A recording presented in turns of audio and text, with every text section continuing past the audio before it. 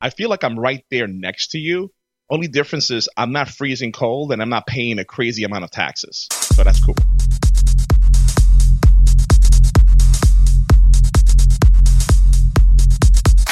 Welcome back to HR Talk with Ricky Baez and JC. Enjoy the show. Welcome back, ladies and gentlemen, to HR Talk, Human Resource Talking. It's our pleasure to be here. I'm JC up in the cold north and all the way down in sunny Central Florida, the man, the myth, the legend, Ricky Baez. If anybody have ever seen The Empire Strikes Back from Star Wars, JC looks like the planet of Hoth, where he's at. It's just nothing but white sheets in the background, and it looks like it's that bunker, that ice bunker that Darth Vader's about to bust through, and Han Solo and the Wookiee and everybody's about to take off in the Millennium Falcon. That's exactly where what JC looks like, where he's at. Oh my gosh, so, Ham Solo. That goes through my head. I'm like Revenge of the Pork. You know, I don't know. Oh, Ricky, I'm in so much pain. I can't even tell you. Why? Yeah, right before the program, I did my ceremonial drive up to the corner store just to grab an iced tea right quick and come back. And I had started the truck before I went outside. Now, mind you, today is a very temperate and mild day. We're about to have a high of maybe 15 degrees, a low of like 2, you know. And it just started snowing a little bit. So I go outside and I've got all my stuff on, you know, my boots, my coat, truck's already running. I turn the corner as I'm heading to open the door of the truck, and right underneath the freshly fallen snow is this huge patch of ice. And in that moment, my boots said, JC, we love you, but we'll catch you later, brother. And they flipped out from under me. They just flew. They flew into the sky. There were my boots. They're gone. And I see my body slowly moving towards the concrete. And I'm thinking to myself, in a split second, my gosh, is my phone on that side? I have to call Ricky soon. Oh no, I'm actually falling. Remember that cartoon or commercial or the things I'm falling, I can't get up? Oh my goodness, I remember family that fell onto ice before and broke their hip. Oh, like all these things are rushing through my head in a split second.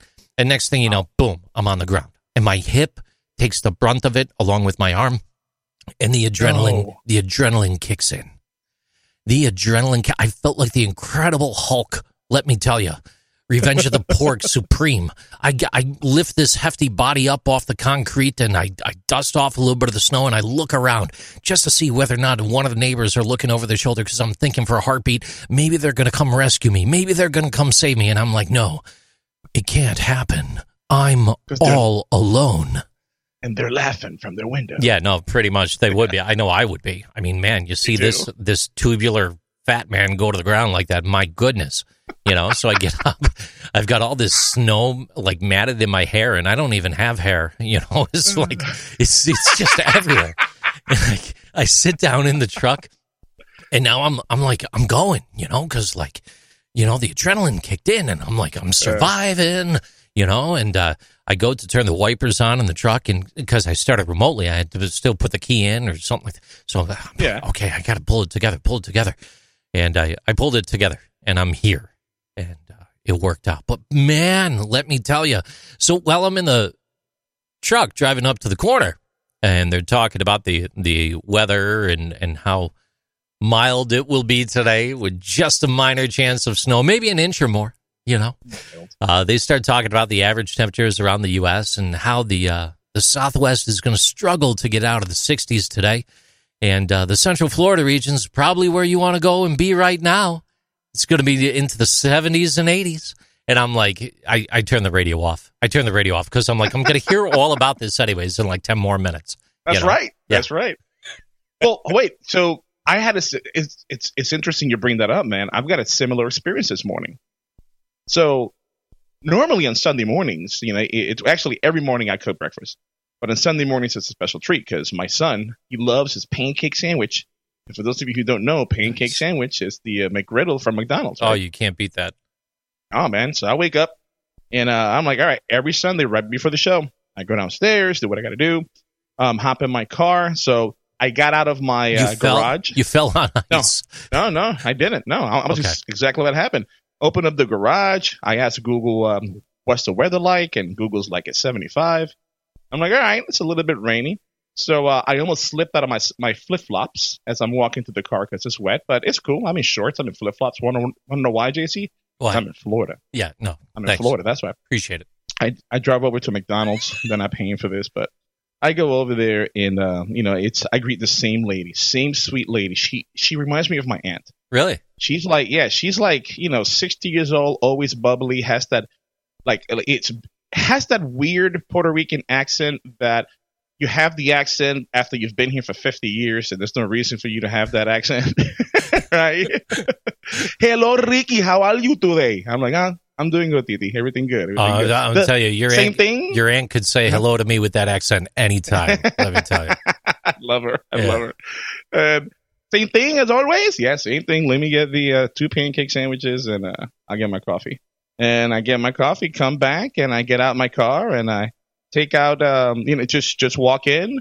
No harm, no foul. I didn't slip because there's no ice. My flip-flop didn't get stuck in it because I can wear flip-flops, and I had shorts on. Dude, and I don't pay state taxes. I love this state. This is the best state ever. I love living here. Well, we were just granted the opportunity to be maskless outside and in stores and public places for the first time in a long time. Yeah. Pretty wild. I think all the lawsuits kind of piled up on that one, But it's okay. Still send your kid to school wearing one. The interesting thing nowadays is, a lot of people still have that mental trepidation about getting together in groups and places. But as things begin to relax, things change. It was just yesterday I took a drive over to the mall because I could go without a mask, and the place was packed. Tons of people just walking about. Everything was like normal. You'd swear I was in Ocala. It was beautiful. It was like it was like heaven, or whatever that other place is. What's that? Destin or Lakeland or I don't know. Oh, yeah, beautiful stuff going on. Apopka. Yeah, there you go. Beautiful times. And the point of my story on this, Rick, is as time goes by and times continue to change and evolve, this is where people become more comfortable living life like normal again. There you go. And there's no reason why you can't be normal with Ricky Baez and I coming up this April in Port Canaveral. Isn't that right, Rick? That is correct. April 20th, 2022, the 25th annual. 25th, JC. That's a quarter of a century. For those of you who didn't know what that meant. 25th annual Space Coast HR Conference. There are still tickets available. SpaceCoastHRConference.com. Come check us out. JC's going to be there manning the MC duties all day. I'm going to be there as well in the podcast booth all the way in the back. That's where they keep me, all the way in the back.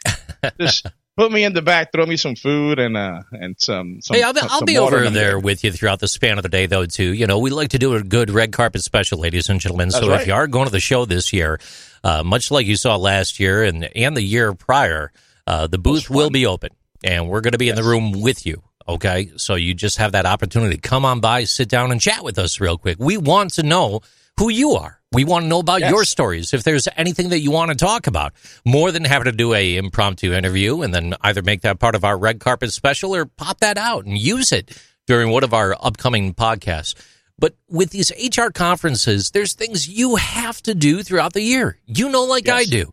Just like real estate people have to go do their different certifications and get their credits, you got to get your credits too.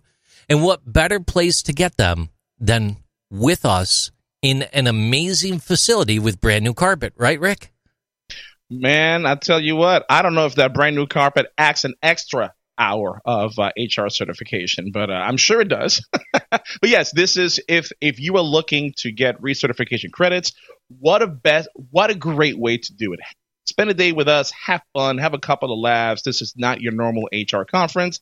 I don't know why. There's great people there. There's great speakers there, and JC and I are definitely going to be there, so it's going to be a blast. I'm going to tell you something right now. Part of the HR Talk podcast program from here leading up to the conference, you will have an opportunity to learn a little bit more about those speakers. And today, we are proud to announce Ricky Baez had the opportunity to sit down with Sam Slay and learn a little bit more about him and what he might be talking about, as well as his background. Let's go ahead, give that a listen right now. Hello, folks. We have a great guest for you today. The next guest that we have I'll tell you what he does, right? He spent 24 years in law enforcement as an officer, investigator, trainer, administrator, and chief of police, focusing on the power of people and the power of enthusiasm. Later on, he was hired as the chief of operations for a leading wireless internet company. Then in 2005, he opened his own consulting firm and seminar company, 357 Solutions Incorporated. In 2014, he began helping organizations by providing leadership seminars, HR coaching, and facilitating organizational and cultural change. He recognizes the worth of the individual employee's contribution in the workplace, and the failure to foster their contributions is like waiting for a wrecking ball to dismantle your organization. He is also an author. So he's the author of the Amazon bestseller Work Jockey, Work Less, Live More, Accomplish More, and Be Happy. Ladies and gentlemen, I would love to introduce to you today Mr. Sam Slay.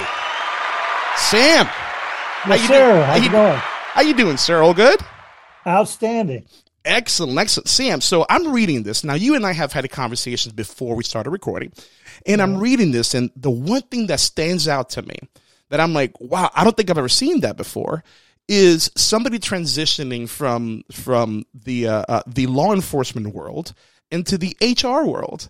And normally I see people transitioning from operations into human resources, from different areas into they just land there, right? But no, you came from putting criminals away, being shot at, dangerous professions from beginning to end, to the cushy world of human resources. So it's I kind of want to focus on how that happened. And you're also a keynote speaker at the 25th annual Space Coast HR Conference coming up here in Cape Canaveral, Florida on April 20th, 2022. So I would love to hear what you plan to talk about to all the HR professionals and business leaders over at that event. But let's start from the beginning, Sam. So what got you into law enforcement? Well, my great uncle was a chief of police. Several people in my family were in law enforcement. And my first experience was about 8 years old, pumping gas into a police car at a city yard, at the Panama City Yard to be exact. Okay. And I watched those guys walk around the car. You know, they had the guns and the badges, and I heard the radio blaring, and I'm like, well, that would be cool. Of course, again, you're about 8 years old. Yeah. Then I rode around in my great uncle's unmarked car a couple times, and I thought, wow, this is cool, little undercover thing going on. Caught my first burglar when he was 8 years old. He was trying to break into a local elementary school, and I saw him prying on the window, and I told my uncle, I said, Unc, there's a guy breaking in that school. And my uncle doesn't have much of a sense of humor. He said, boy, if I turn this car around, he said, there better be somebody breaking in that school. He thought I was fooling around. And sure enough, luckily for me, he turned around and that kid was still trying to get in there with the crowbar. So that was the start of it. And the good news with that is in 2000, I became the chief of that same agency that he was the chief at. Okay. Sidebar, I didn't tell anybody, and here's why. I figured half the people probably loved him, the other half probably hated him, and maybe I just ride the fence and do it my way. Okay. Got it. So that's kind of how the whole thing started. And I started at 19 years old. Okay. And retired out of Panama City Police Department as lieutenant in charge of community policing after 20 years, and took the chief's position next door at Springfield. So that's kind of how that started. Awesome. So, you know, I know to me, it sounds a little bit not odd, but just very different. Somebody transitioning from being a police officer into HR, but it kind of makes sense though, right? Because you made it all the way to the chief of police, right? Which essentially is the chief of people for the organization. And right. I've always told my students, and I've always told all my clients, that in any organization and in any career, the higher up you climb into that career ladder, the less technical you have to become at your job, and the more people centric you have to become. Right? Absolutely. Yeah, Perfect. because you have to, as a leader, you have to be able to influence people. You have to be able to, to just connect with them and just not convince them, but help them realize that how their talents help the organization move that needle from A to B. So I see that you, shortly after that, you transition after becoming the chief of police. You transitioned to work to BHR in the telecommunications industry. Is that correct? I thought I read. Well, that. actually, it was just chief of operations. I was going to handle the field operations. Got it. And later, I decided that was not the gig for me, mainly because of the management style. I wasn't really impressed with the way they were managing. And actually, a friend of mine invited me to an HR meeting and told me about it. And I said, "What is this? Tell me something about it." She said, "Well, you're doing leadership training. You're coaching people. You're consulting. You ought to meet these people." And again, to give you the Cliff Notes version, that started the next process. As soon as I got there, you know how you get nominated for things as soon as you appear at an organization. Yeah. I became the director at large, and then the next thing is a VP, and then the president of the organization, and went through that. We didn't have any money, didn't have a website, weren't incorporated, but yet the organization was called a Personnel Administration, had been around for over 20 years. And you can relate to that. Yeah. So put money in the bank, incorporated the organization, built their first website. And I was the first one actually to go to HR Florida. Oh. And when I arrived, I had no idea that happened. But when I walked in the door, I tell people, I said, I got an absolute standing ovation. And they said, "Really?" I said, "Well, the reason I say standing is because all the tables were standing. They were high tops, and they didn't have any chairs. And the reason they clapped is because nobody from our chapter, Bay County SHRM, had ever been to that meeting. So they were so excited. And I'm like, okay, what's this about? Well, you Sam, you're the first one from your chapter to come here, I said. And so the next thing you know, I'm a district director with HR Florida. Oh, wow. And operate at that level for probably about 6 years. And then I had to step back from that. So that way, on the consulting and the training side, you don't want to be considered just one of the gang, Yeah. If you're an expert, you kind of have to be from out of town with your own briefcase. So I'm sure you've heard that story. I have. That's awesome. Awesome. So you started your consulting company in 2005. It's called 357 Solutions. Am I to assume that's after the nomenclature for the weapon, or is there a different idea behind 357? Nope, and you're probably the first one that got it. And here's how it happened. I was 19 when I started. I could not buy a gun, and my parents had to buy my gun and ammo, and it was a 357. And what was particularly interesting about the 357 is it was a mismarked gun by Smith & Wesson. It was marked as a 38, but it was actually a 357. And I didn't find out till I went to buy ammo. And that model was supposed to be a Magnum. Make a long story short, when I started my company, I thought, 357, that's pretty good. and the sidebar with that, when I went through leadership training and coaching with another company, and their company was called 360 Solutions. So when people found out my name was 357, they never picked up on the gun part. They go, "Why are you 357 and you've partnered with 360 Solutions?" I said, I couldn't afford the other 3 points. So, I was going to say, look, I can only do 357 points. There was 3 more. I just stopped right there. Trying to be different. I get it. I put the weapon thing together because I'm like, okay, well, he was in law enforcement, so I'm pretty sure that has something to do with it. Yep. So look, once you have a really long career in law enforcement, and then you leave law enforcement to go into a civilian organization, what was the one thing that said, you know what, this isn't for me? I need to start my own organization, because I'm assuming you just didn't share the same leadership strategies and values that you were seeing in corporate America or in the civilian world. Again, I'm just assuming on that, but I really want to know what was the one thing that said, you know what, I need to do my own thing. Well, it wasn't just that, because I'm still involved in training law enforcement. Okay. I'm also an executive director of the law enforcement advisory panel. So I meet with police chiefs all the time.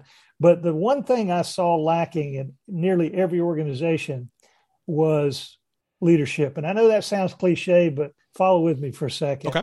The goal was, a lot of people, particularly like city accounting managers and a lot of CEOs, they're good administrators. They're really good at what they do. They know the budgets. They can talk the talk. They struggle to walk the walk sometimes. But the one thing that they can do from their position that they're not usually adept at, and that is influence the employees. In other words, what I mean by that, they can set the culture, they can set the standard. And I go a little bit further than that.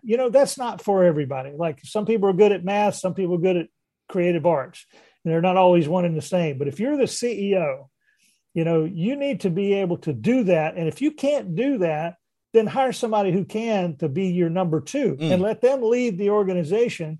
You handle what you do best, and we're not reinventing the wheel. Now, the vice versa. If you're really good with people and you just hate the numbers game, granted, you have to oversee that as the CEO. But the reality of it is, you can lead the troops and let an administrator who loves to cross the T's and dot the I's, let them do that. And then you're in your environment. And see, that's kind of where I'm coming from. And if you think of it from an HR perspective, they got the best of both worlds. They're part of management, and they're really the conduit between the employees. And I don't think they take enough advantage of that. I think that, if you asked an HR professional, and like in your case, 21 years in the HR business, if I asked you, who do you represent? What would your gut reaction be? Who do I represent? Right. Who do you represent in the organization? Well, I represent the organization, the best interest of the organization. Yeah. Okay. Now, I would come at it in a little different caveat. I would say you represent the employees and the organization, because if neither one works effectively, they'll both suffer in the end. In other words, if you make a policy or protocol that's good for the organization and really bad for the employees, the organization will suffer. It may not be immediate, and vice versa. If you create something for the employees that hurts the organization, well, guess what? The organization fails, the employees are unemployed. So I'm glad we're talking about that piece, because I said, I get that question quite a bit, right? Because people are trying to paint me into a corner. It's like, are you for the employees or are you for the managers? And I tell them neither. I'm for fairness, right? And fairness always benefits the best interest of the organization. So I'll give you an example. When a manager comes up to me and says, hey, Ricky, so-and-so is not doing so well. I want to put them on a plan, or I want to get this person fired. The first thing I'm going to ask that manager is, what kind of coaching, what kind of tools have you given that employee? Oh, blah, blah, blah, blah. Or if they haven't done it, all right, let me see what you have done with the other employees. And if I see any inconsistencies where it points to this manager is trying to just get this employee in trouble because he doesn't like this employee, the issue is not the employee. The issue is the manager. So now I'm having a conversation with the manager, with the manager's managers, about how he or she is leading the organization, and maybe we have to put the manager on a plan. And when I tell that to people who don't know the inner workings of HR, they're shocked, because they're like, "Are you supposed to back them up?" I'm like, "No, I back up the best interest of the organization.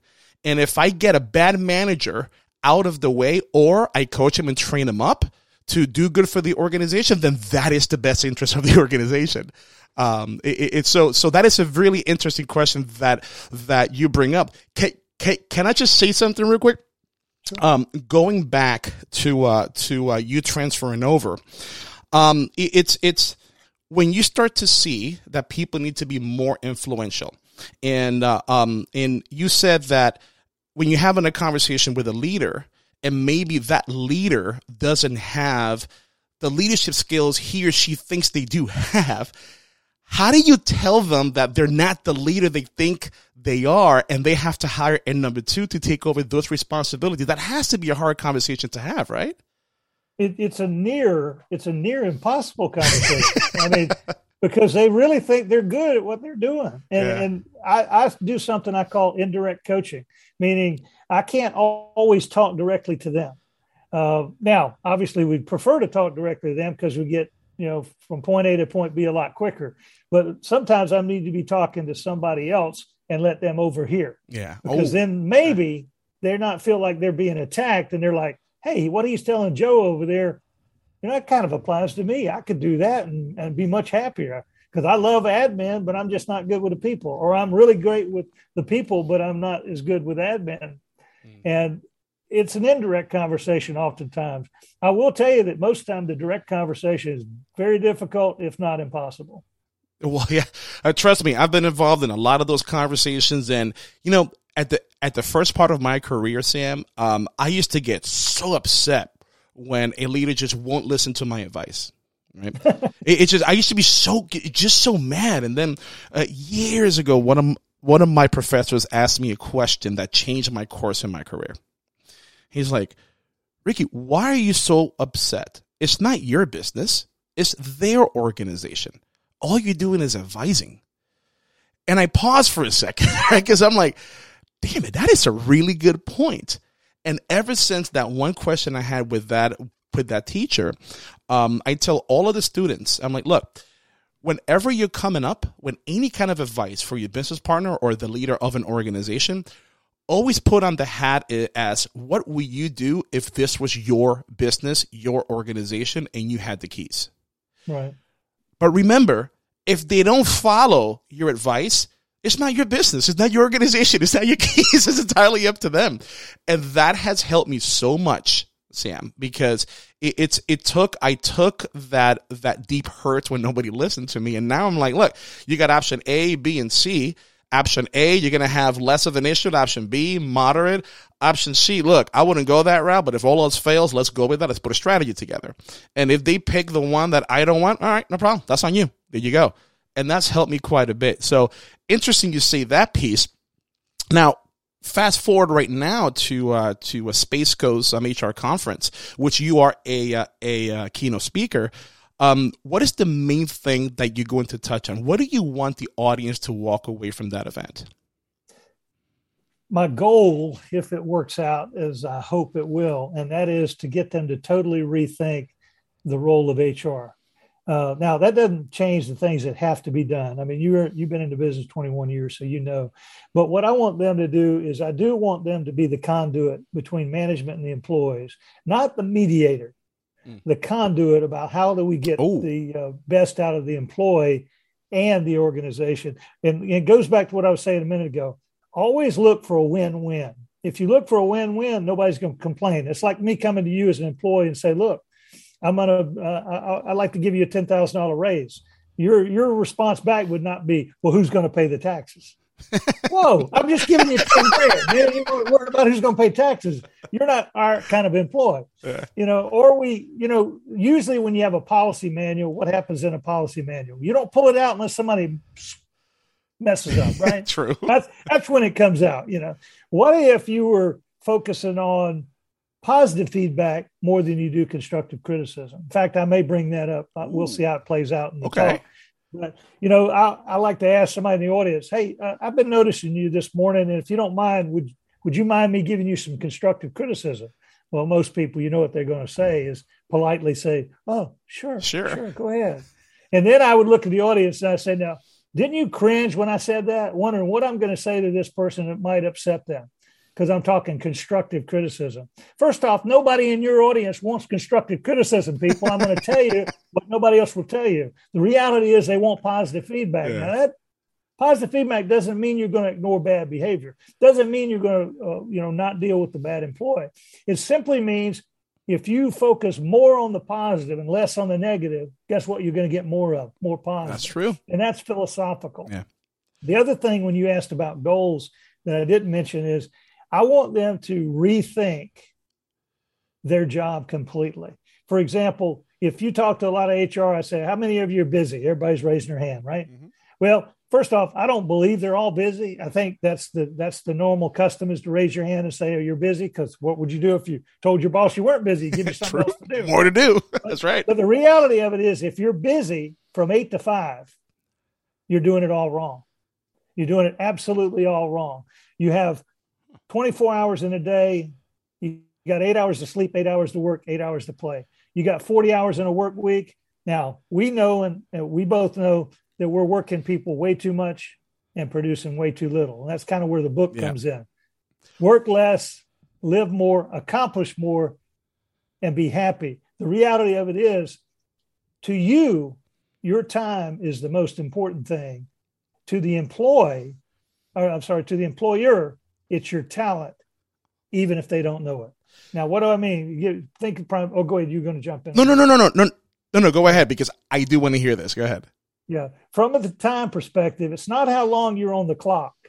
It's what you can accomplish while you're on the clock. It's not the number of hours. I'm a big advocate that anybody that we're working consistently overtime, we should change that mantra. Now, it's easy for me to say, hard to do, but the reality of it is, first you have to incorporate that in your life. Yeah. For example, I was working with a city manager a few years ago, and I told her staff, I said, you need to take your break. You need to get away from this building.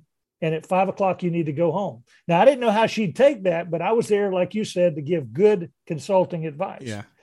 She spoke up and said, you know what? I need to do that. She said, I can't remember the last time I left my desk to go to lunch. I usually bring it with me and I sit right there and have a 15-minute lunch and I'm back to work. We're not getting the productivity that we think we are. And I want HR to say, okay, first off, they think they can't make all the employees better because they're too busy doing what they do. Well, they're right. They've got to rework that. They've got to rethink. In other words, if a 40-hour week for them, if they're busy that 40 hours, like I said, they're doing it wrong. So what you got to do is say, okay, what is it that I do that is an absolute total waste of time? And I'll give you an example. I was working with a nonprofit a few years ago, and one lady raised her hand in the audience, and she said, I got a question. I said, yes, ma'am. She says, I do a report every month. It takes me 40 hours. Wow. And I said, okay. And I'm not sure where you're going with this. She said, well, I'll tell you where I'm going with this. Nobody's ever come in and read the book, and I've been here 10 years. I said, wow, you're spending 40 hours a month to do a report that nobody's looked at. And I looked over at the executive director and I said, do you need that report? He goes, I don't even know what that report is. And I said, I think we would all agree in this room that you can eliminate 40 hours worth of labor.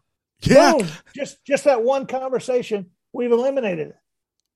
Wow. And you have to sit down and rethink your whole work environment. We're doing stupid stuff because we've always done stupid stuff.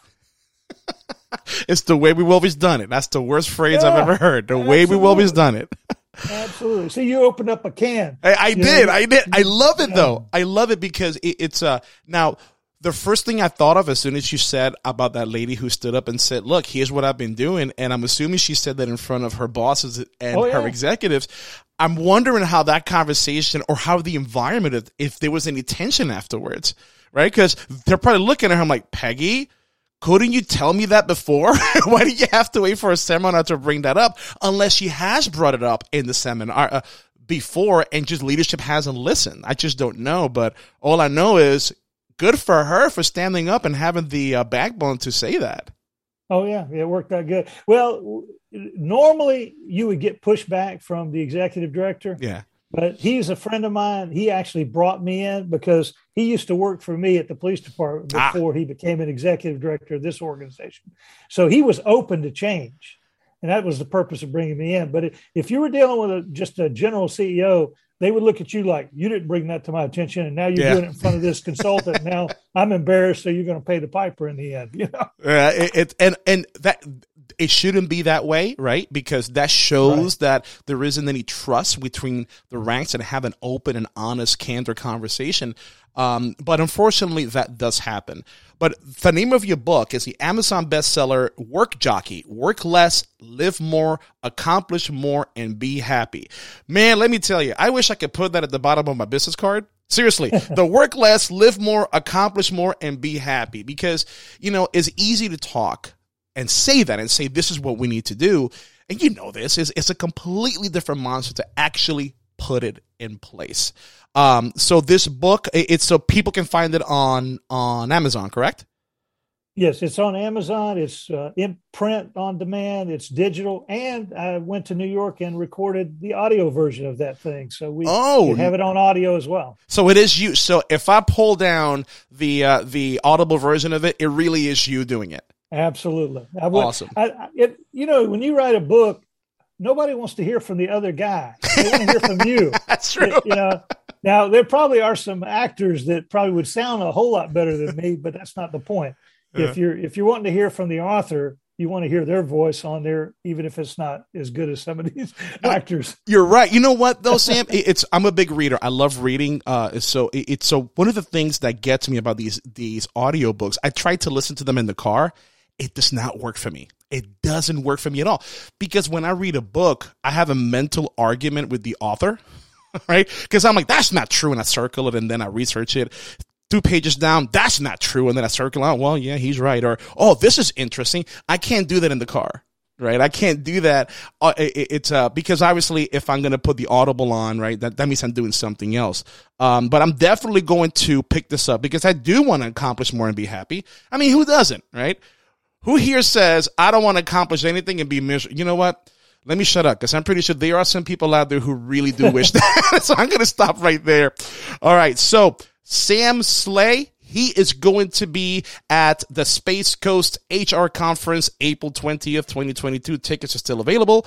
www.spacecoasthrconference.com. Sam, thank you very much for your time. How can people reach you directly? It's easy to email sam@samslay.com, like Slay the Dragon.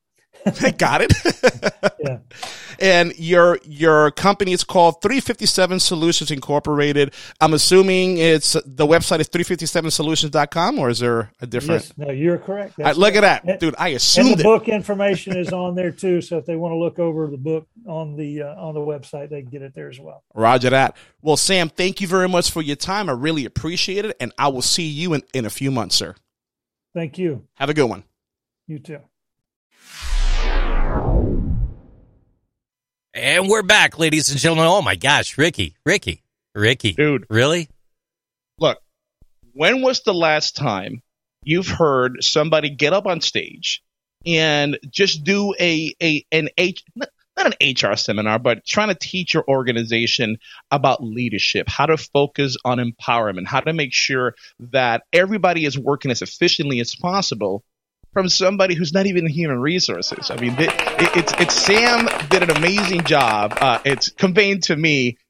Look, this conversation to me, I just want to have a beer with the guy, right? He's a former cop, retired from there, turned consultant. His consultancy is 757 Solutions. As you've heard, I'm the only one who figured, oh, okay, he named that after the gun. Where everybody else who's heard that company name 357 Solutions, they just thought that he was making a play of a lot of organizations that do 360 solutions or 360 feedback, right? He's like, I'm going to do it for three degrees less. So, dude, he was a great guy to talk to, and I cannot wait to see him in April. So, Sam, see you then, brother. Yeah, I'm looking forward to the sister company, the 9mm Solutions. I hear it's pretty... might be a popular one, you know. Hey, ladies and gentlemen, there is something that we forgot to bring into the program earlier. Quotes let you see life from another perspective. They can expand the mind and awareness. These are inspirational quotes with Ricky Byers. That's right, ladies and gentlemen, inspirational quotes with Ricky Byers. All right. I actually had to coach somebody on this week. never, ever treat your employees like they don't have an option. Because if you keep treating them like they don't have an option and you keep treating them like crap, you're going to put them in a position that they'll have no choice but to find a different option other than you. That's right, ladies and gentlemen. From the words of Ricky to you, treat your employees poorly and you lose them. You will lose them. I mean, that's right. Yep. They will walk. 100% right. They will walk. There's a lot of stuff about that we see all over the internets nowadays. You know, you sit home and the work day's done, the work week's done, and you start browsing your phone, checking things out. And now the number one app and website in the entire world, TikTok, takes over. Your friends start sending you TikTok upon TikTok upon TikTok, and the next thing you know, the algorithm totally, completely understands that you're in human resources, that you've got something to do with something, and then you start to come across these stuff and things, and you say to yourself, wow, this was a deep one. This one really resonated. Ladies and gentlemen, this is your weekly TikTok segment on HR Talk.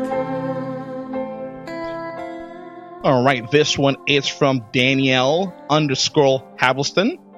Men will literally finance a truck for 96 months. Okay, let's check this one out. All right. Men will literally finance a truck for 96 months instead of going to therapy. Okay, let's not exclude men, but let me explain something to you. Therapy, out of pocket, approximately $150 to $200 a session, twice a week. Okay, you with me? $1,600 a month, right?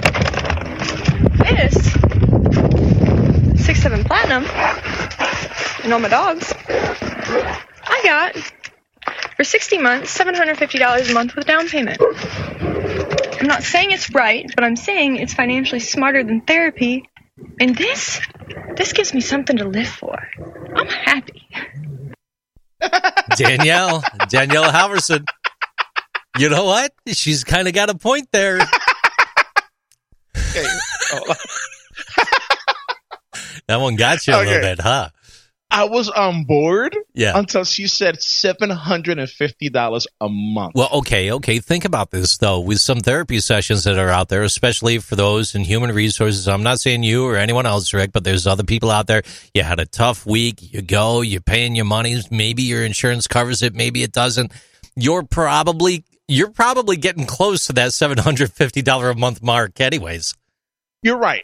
I'm not doubting that at all. It's just for me to hear somebody paying $300 less than what a mortgage would cost on a truck. Now, nobody saw the video. That was a pretty sweet truck, right? No, I can really see awesome. where she's coming from, right? So that was really good. Do some good therapy. It takes you places. All you got to do is give it some gas, depending how much gas you give it, and go into the woods. It's a beautiful truck. All of it. You give it all.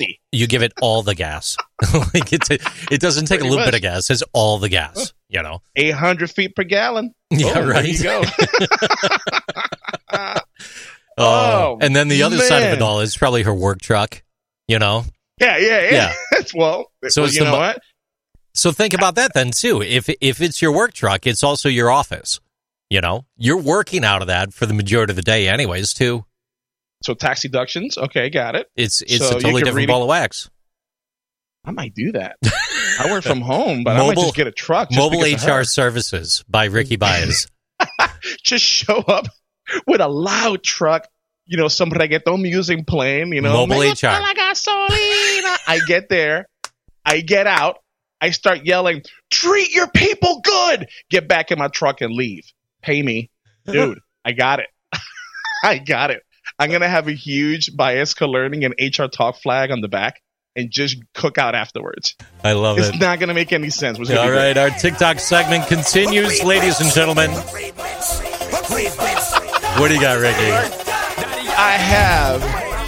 What's your little secret from Reddit with a 3 .Daily? Check this out. Okay. What's your dirty little secret? A coworker retired and I inherited one of his reports, which is one of my employer's key performance metrics. Every 2 weeks it would take him an entire 8-hour day to complete. The first week I was able to automate most of it down to 1 hour. Over the next nearly 10 years, I've improved it to the point that it runs in less than a minute, then 14 minutes to quality check it. I then spend the next 8 hours surfing Reddit, watching movies, doing whatever I want in my office from home. All this time, I've told my boss it takes me 8 hours to perform, and sometimes I'll tack on extra hours because of technical issues. No questions asked as long as it's in his inbox by Cobb Friday. About 8 years ago I had a conversation with a coworker who works for my boss's boss. It turns out he receives the report on Monday and never reads it. It gets filed away and the only time they get looked at is during an audit. I've had to discuss the reports just twice, and showed them in SOP. I wrote that demonstrates how it's done, without the automation. Auditor checks the box, next item. Whenever I'm on vacation, I turn the SOP over to someone else who'll have to compile the report by hand. When I get back, they've always mentioned, how do you do all that in just 8 hours? At this point I've charged my boss nearly an entire year for sitting on my ass.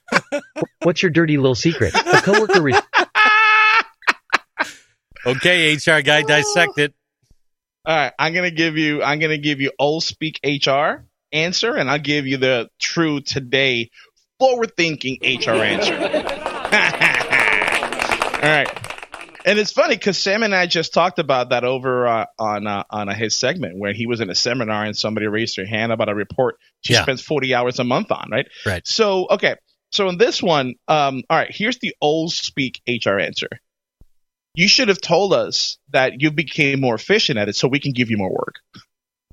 Right? Right. Should have done that. Right. Now, forward speak HR, here's what I would think. Like, look, I wish you would have told me that. Right. But look, you did your job. I'm paying you for this job. So thank you. Done. Over and done with. Thank you very much for sending this over. But now that is from the work perspective. Right. But then I will question why that spreadsheet is needed if the big boss's boss is not even reading it. So why even do it? Yeah, so right. I would have canceled it. But hold on. It brings up a good point. Let's say you hire this person as a consultant. Right. And you've seen in the past that a specific job that this consultant is going to do for you takes they've charged you maybe 10 hours before. All right. This new person did the same work, if not better, in half the time. Would you be inclined to pay them the same as you did last time for the different person? Ooh, that's a tough one there, Ricky. Well, I mean, it's probably already negotiated and on the table that way. Is that right? Correct. Yeah. So I mean, let's say the person says it'll take me 10 hours to do and they actually do it in 5. Well, at that point, it's contracted services. They do what they do. You know, you're still receiving the bundle that you requested and required. But I think once you come into the know, once you have that constructive knowledge of what this takes, it changes the paradigm of what you could expect in the marketplace.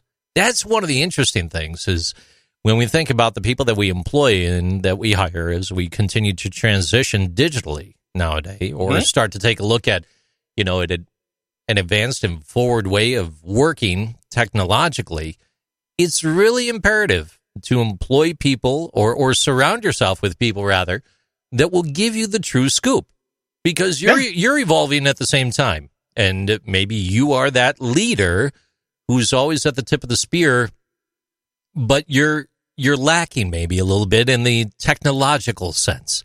Surround yourself by good people that you could trust. Build the culture of trust, and shift that paradigm, man. You know, I'm not trying to use cliches out of the box. You know, even though I just did like 40 times. Yeah.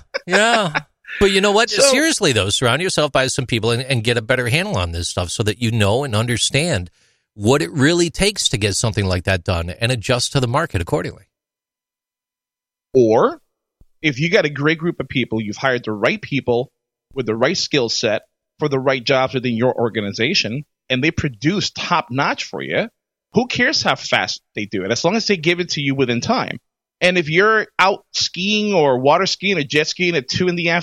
on a Tuesday, I don't care as long as you produce for me. So there's an excellent point to talk about real quick here. Are you paying for the service and delivery of what it is you seek, or are you also paying for that person's knowledge and how they fit into your culture?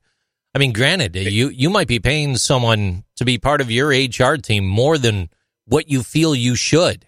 but the knowledge that they're bringing to the table and being a key figure within your team is sometimes more valuable than what you could get just by purchasing a service over and over and over again. Unless you're getting into that from the right consultant, of course. Or some HR guy who just pulls up in a truck with a grill in the back. Right. No, yeah. So if me as a leader, I'm focused on results. I'm focused on getting a result by X time. And if I get it by X time, who cares? Seriously, who cares? I don't care if you're out jet skiing. I don't care if you're doing this. As long as you, anything other than that is considered micromanagement. And as you think about micromanaging your dinner at the end of the workday, trying to stay with all your greens, you might be cursing a little bit because you had to put in that workday all alone. Maybe no one showed up.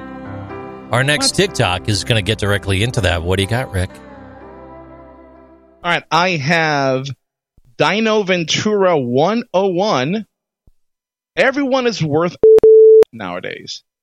You know, I fill this up all the time, give people whatever they want, give them, pay them as what they want to be. No one shows up. I don't know what to these generation society of God, but this is ridiculous. I'm 30 years old. I'm in that same boat as some of these idiots. Ridiculous. Everybody's looking for a job and wants to move to Wisconsin. Let me know. I'll give you work till you're in the face. I don't even care anymore. I'll pay you whatever you want. Wow. He's got a shop. He's got cabinets. He's got doors. He's got all this stuff laid out. He's got the shop ready to go. He's got back orders. He's got the whole nine. Racine, Wisconsin. And people just are not showing up to work, dude. I got questions. I know how this video came across. I know the trying to paint. How much you paying, brother? How much you paying? Because if you pay minimum wage, and by the way, that is your right to do so. If you're paying minimum wage, this is a result of you paying minimum wage. I would understand your rationale if you're just paying $20, $30, $35 an hour. Nobody wanted to come to work.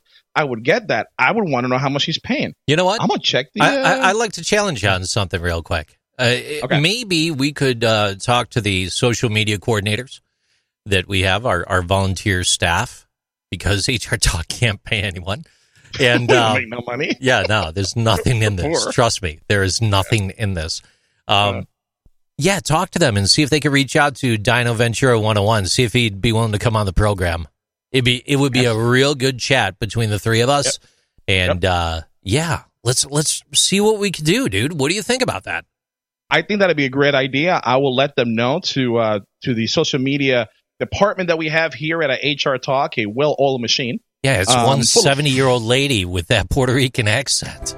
I know she does a great job. She's fantastic. Great I love her. She's awesome. I love my aunt. All right, this next one is... hang on, though. I do, too. I mean, she's really great. She is. Thanks. You're welcome. This next one is Christopher Claflin. And there's no... Wait a minute. Facebook stock just got a blurry... Oh, we're talking about Facebook stock. Here we go. Check it out. So yesterday, Facebook, or Meta as they're calling themselves, had the single biggest drop in stock market history. In a matter of minutes, over $328 billion of value was lost in the company. And the reason is Meta reported a $10 billion loss for 2021. Ooh. They said it's because of their investment in the metaverse, but for anybody that's been paying attention, you know that the real reason is because their main products, Facebook and Instagram, are dying. Advertisers have been pulling their budgets from the platforms because ROI on those advertising dollars is going down, and that's because users are leaving both platforms in droves. Now, this is happening because Meta's strategy over the last decade has been to spot up-and-coming competing apps, copy their features, and shoehorn them into Facebook and Instagram's feature set. IGTV was launched to compete with YouTube, Stories was launched to compete with and destroy Snapchat, and as soon as TikTok became popular, popular, we saw the rollout of Reels. Now, the thing is, when Meta launches a new feature, they do it for one reason and one reason only, to make money. Both Facebook and Instagram have been so saturated with ads that users are starting to feel the strain, because the experience of the user is hardly ever thought about when it comes to Facebook or Instagram. Whatever made Instagram or Facebook special in the beginning, it's no longer there, because Meta's strategy has been to steal content and features from other apps and try to make Facebook and Instagram the place where you can go to do everything. But it means that neither one of those platforms are the best at anything. So now with TikTok dominating the social media landscape, Facebook and Instagram, they've alienated their users with too many ads, divisive content, data scandals, misuse of personal information. The list goes on.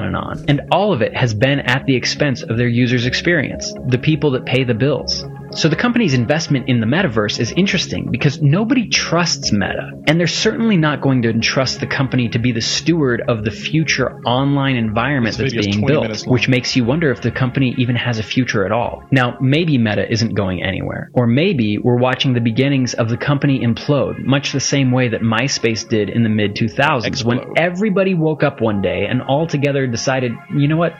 We don't want this anymore. And it's just a reminder that billionaires are not nearly as powerful as everybody seems to think that they are. It's actually us who have the power, because all we have to do is collectively just say no to whatever they have to offer. Because at the end of the day, this is far more powerful in our hands than it is in theirs. He's holding a burrito. Personally, I would love to see a world where Instagram and Facebook and anything that Mark Zuckerberg has had his hands in just doesn't exist. But that's just my opinion. Ooh, wow. What do you think about all this? Throwing blows, brother. So yesterday. Christopher Claflin throwing blows. And you know what? He's got a point, Rick. I need to address something first real quick. Uh-oh. Why don't we have dramatic music when we're talking? Oh, we can't afford it.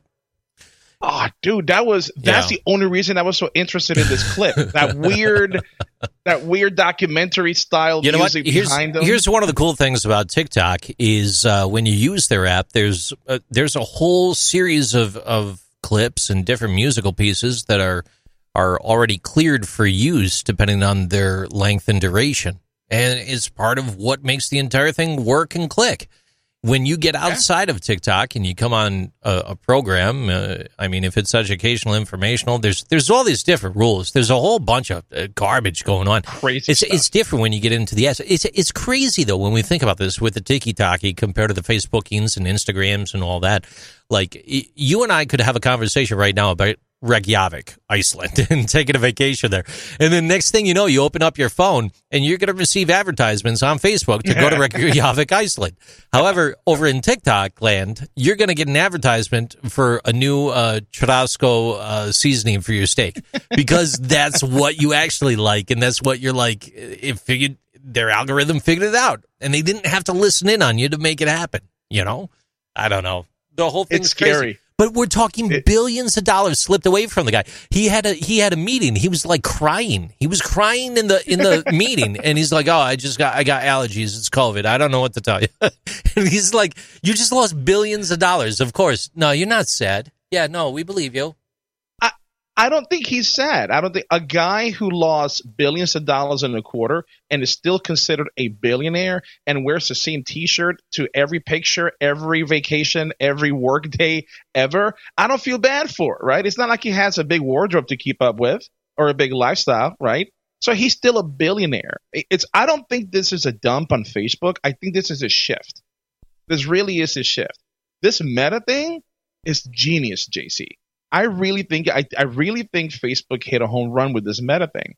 And I don't know if you've ever explored the metaverse or tried those Oculus things, but I truly do believe the things you and I do here right now, the things a lot of HR consultants do, they do these webinars, these training.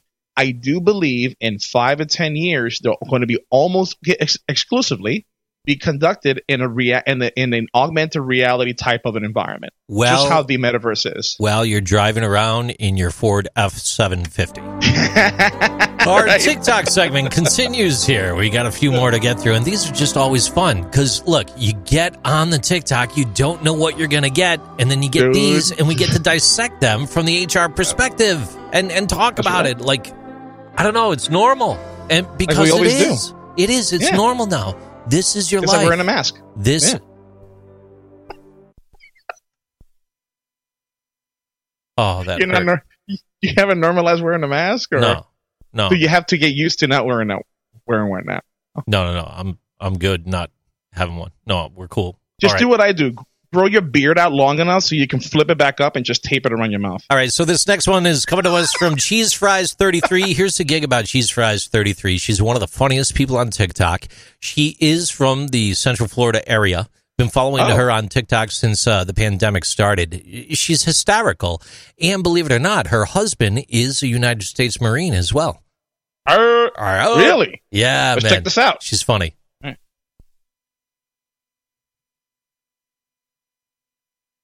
I don't know. So, You must said be check playing. it out. What's No, going it's on? playing. I don't know. It's just weird. Yeah, we got nothing. Why are you not playing TikTok? Is this part of it? Nope. Not part of it. Hold on. Ladies and gentlemen, this is live to tape. This is the fun that actually happens. Go ahead, refresh that while you're padding. You know, I'm going to pad real quick. My job has this really cool thing.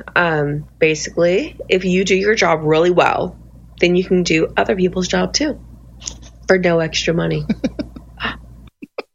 My job has this really cool thing. Basically, if you do your job really well, then you can do other people's job too for no extra money. And yet, I still don't know what she means by Cheese Fries 33. Okay, got it. If you're in that situation, folks, where you are awesome at what you do with your job, and your boss recognizes that, and they're like, oh my God, can you work on Johnny's stuff because he sucks at life, and doesn't give you any kind of compensation, you may be entitled for compensation because you got shitty leadership. That's exactly what that is. It is crappy leadership.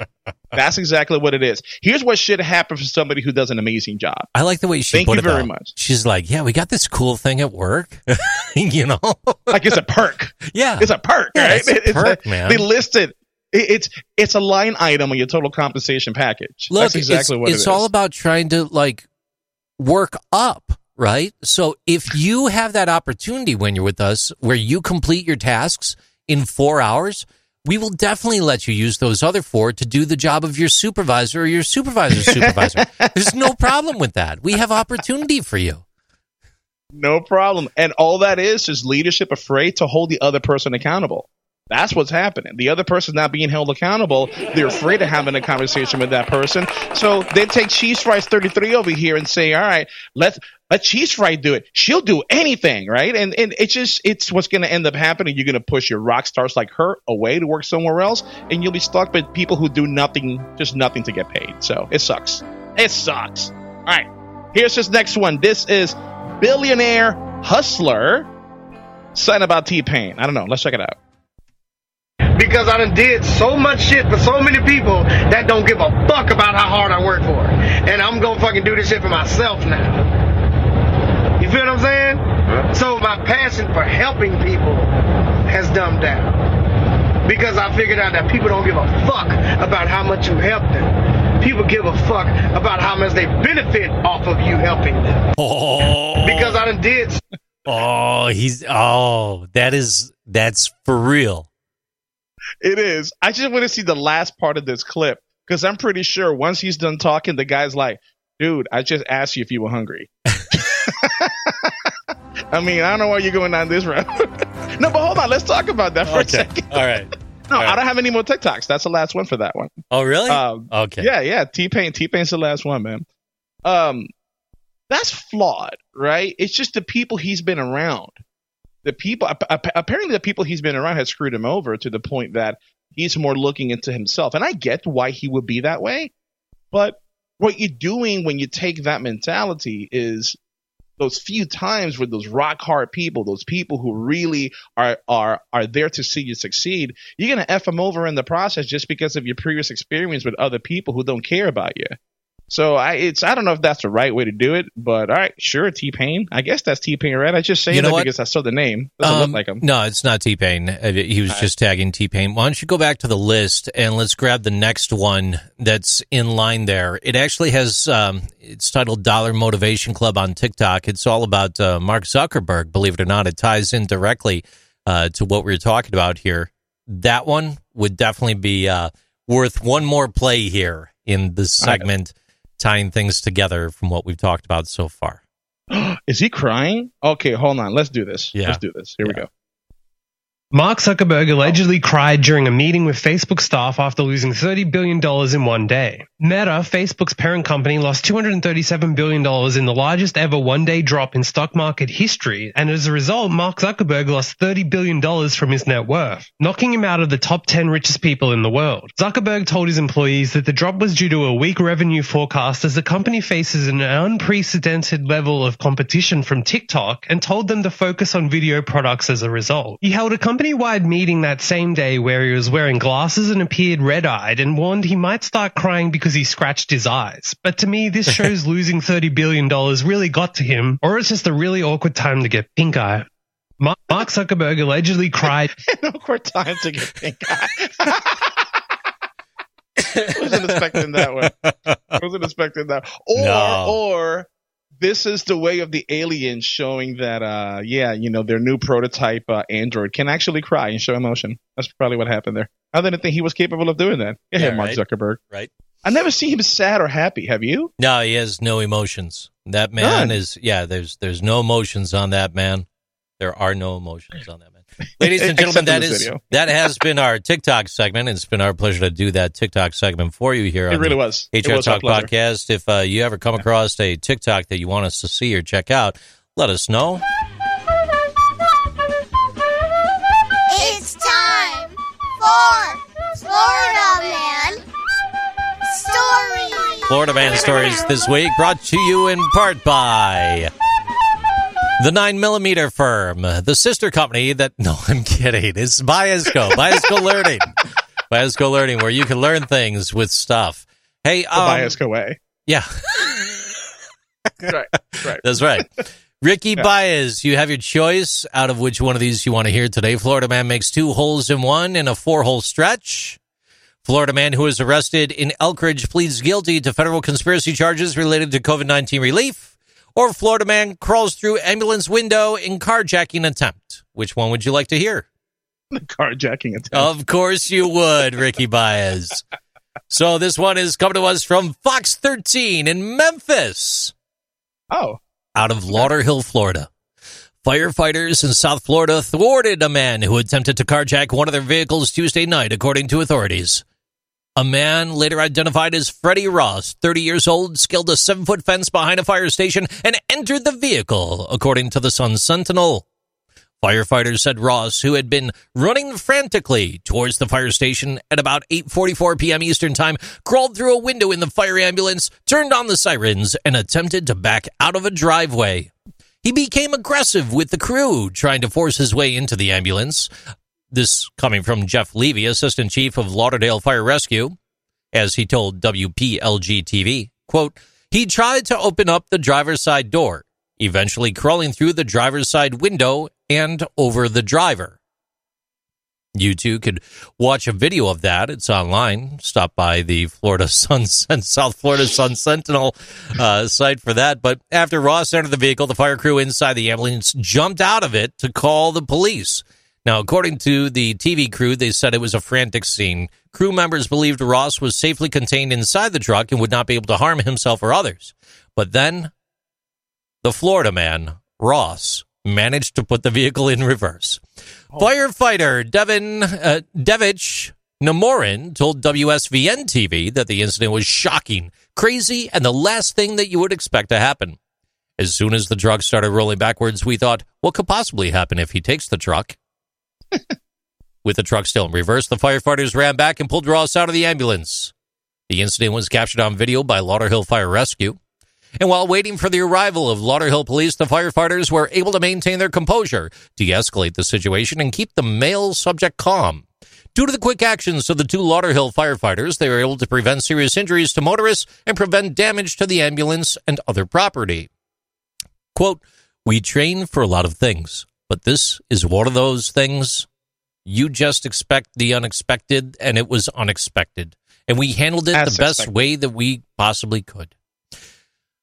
Major Michael Santiago, a spokesperson for the Lauderhill Police Department, said Ross is under medical care and is not yet facing charges. This is from Fox 13 in Memphis.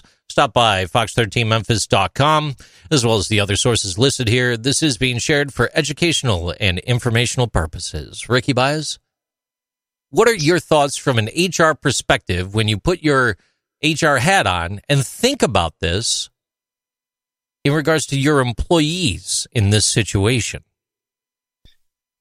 I got two trains of trains of thought. I have two trains of thought here. I do, sorry. Okay, HR hat on, right? I'm interviewing those firefighters that was in the back of the ambulance. We jumped off. We don't want to cause any more serious injury. All right, good job. Good job. All right, fine. That's exactly how you're supposed to do. Let me take my HR hat off a little bit. You didn't find that one opportunity to grab the guy by the neck and stop him from taking the ambulance, right? Your first thought was just to get out. I mean, how fast was he going backward? I mean, these are things that are going through my mind. Now, I guess, yes, I'm Monday morning quarterback in this. I get it. I don't know if they had enough time to react or think about that. But in the time you took to read the story, I'm thinking, well, nobody grabbed him? They look over and they're like, that's not the driver. That's not Bobby. Let me grab this guy and stop him from going backwards. That's what I would think. He scaled a 7-foot fence before this all began. He climbed. Okay, let's talk about that. Let's talk about that legitimately for a second here. Now, the guy definitely has some things going on, but you're saying hire him because he's exuding skills? Dude, if he scaled that fence, right, went over, got into a truck, couldn't open it from one side, got it to the other, got it to go in reverse, got people to get out the back. He's got some skill set that the fire department can put to use. Obviously, he's not going to pass a psych eval, so that's not going to happen, right? But, dude, due to his physical ability, he sounds like somebody who'll be great for the fire department. Yeah, no, he can totally save people in cars. Yeah. Absolutely. Yeah, by himself. And then you find out that he's high in PCP. All right, then give him some PCP. Give it to Bobby so he can go up the stairs and not feel anything and just But we don't know whether or not this guy was associated with any drug use. We don't know. We're just going off of the Florida man story from a different state. So I have a question for you then. I mean, what about, okay, let's say he does wind up going to prison, okay? And you're in the shoes of the employer, and you saw these feats of unbelievable strength and acuity. And you say to yourself, I'm going to work with the powers that be on a work release program to try to bring them into the fold. Is this like trying to convert someone who's the evil character in the movie into the hero? I mean, at what point does it fail? Is there a possibility there? Is that something you would even explore? Honestly, yeah. This is all jokes aside, right? If I owned an organization that needed physical abilities like that, why not work out some kind of a joint release program? Why not have a conversation with the local government to see if there is a work release where, depending on what kind of background or what he has done in the past, outside of dealing drugs, arson, ID theft, or any violent crimes, why not rehabilitate the guy, give him a second chance? Again, I don't know what drove him to do all those things, but I really think people should be given a second chance at life, depending on what it is that we're giving them a second chance for, especially if they got those skill set.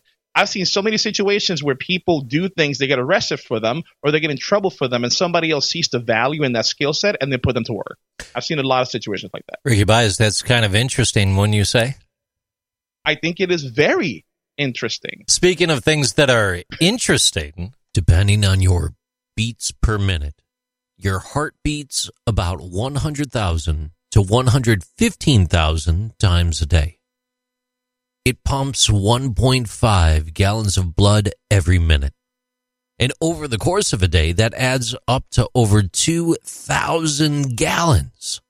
There's 60,000 miles of blood vessels in your body. That's enough to go all the way around the world twice. And a normal heart pumps about 4 tablespoons of blood with each beat. The human heart weighs less than 1 pound. A man's heart is typically 2 ounces heavier than a woman's, though.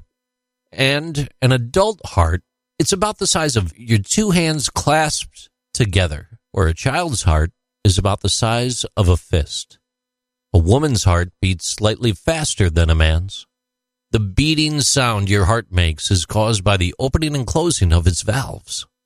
And speaking of valves, the average heart valve is the size of a $50 coin. Among the ancient Romans, the association between the heart and love was commonplace. They held a curious belief about the heart that there was a vein extending from the fourth finger on the left hand directly to the heart.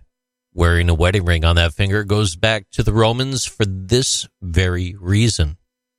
The heart symbol is central to popular culture, just as it's actually instrumental to human survival, pumping our blood and helping circulate oxygen throughout our bodies. With Valentine's Day right around the corner, do you know what Cupid's favorite rock band is? It's Heart.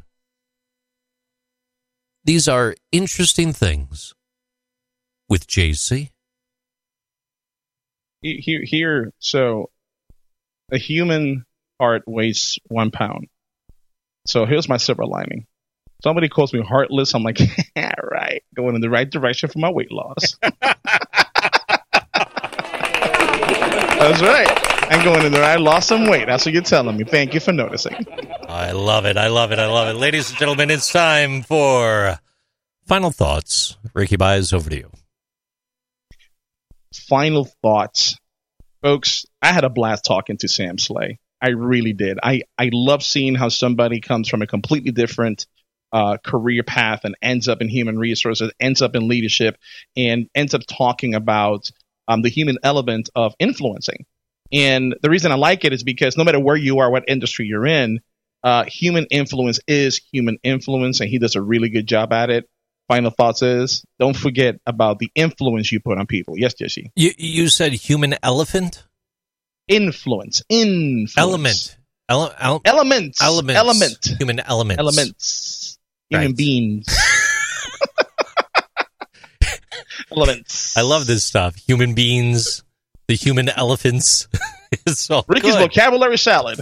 All good. There you go. Ladies and gentlemen, this has been HR Talk. You caught Sam Slay today with Ricky Baez on that one-on-one interview, and it's our pleasure to be back here for you, dissecting all the amazing things that happen on the internets for educational and informational purposes. And to that, you too can earn 6 education credits towards your recertification associated with your human resource permit, license.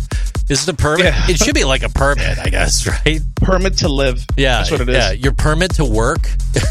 Yeah, your work permit, basically. I don't know.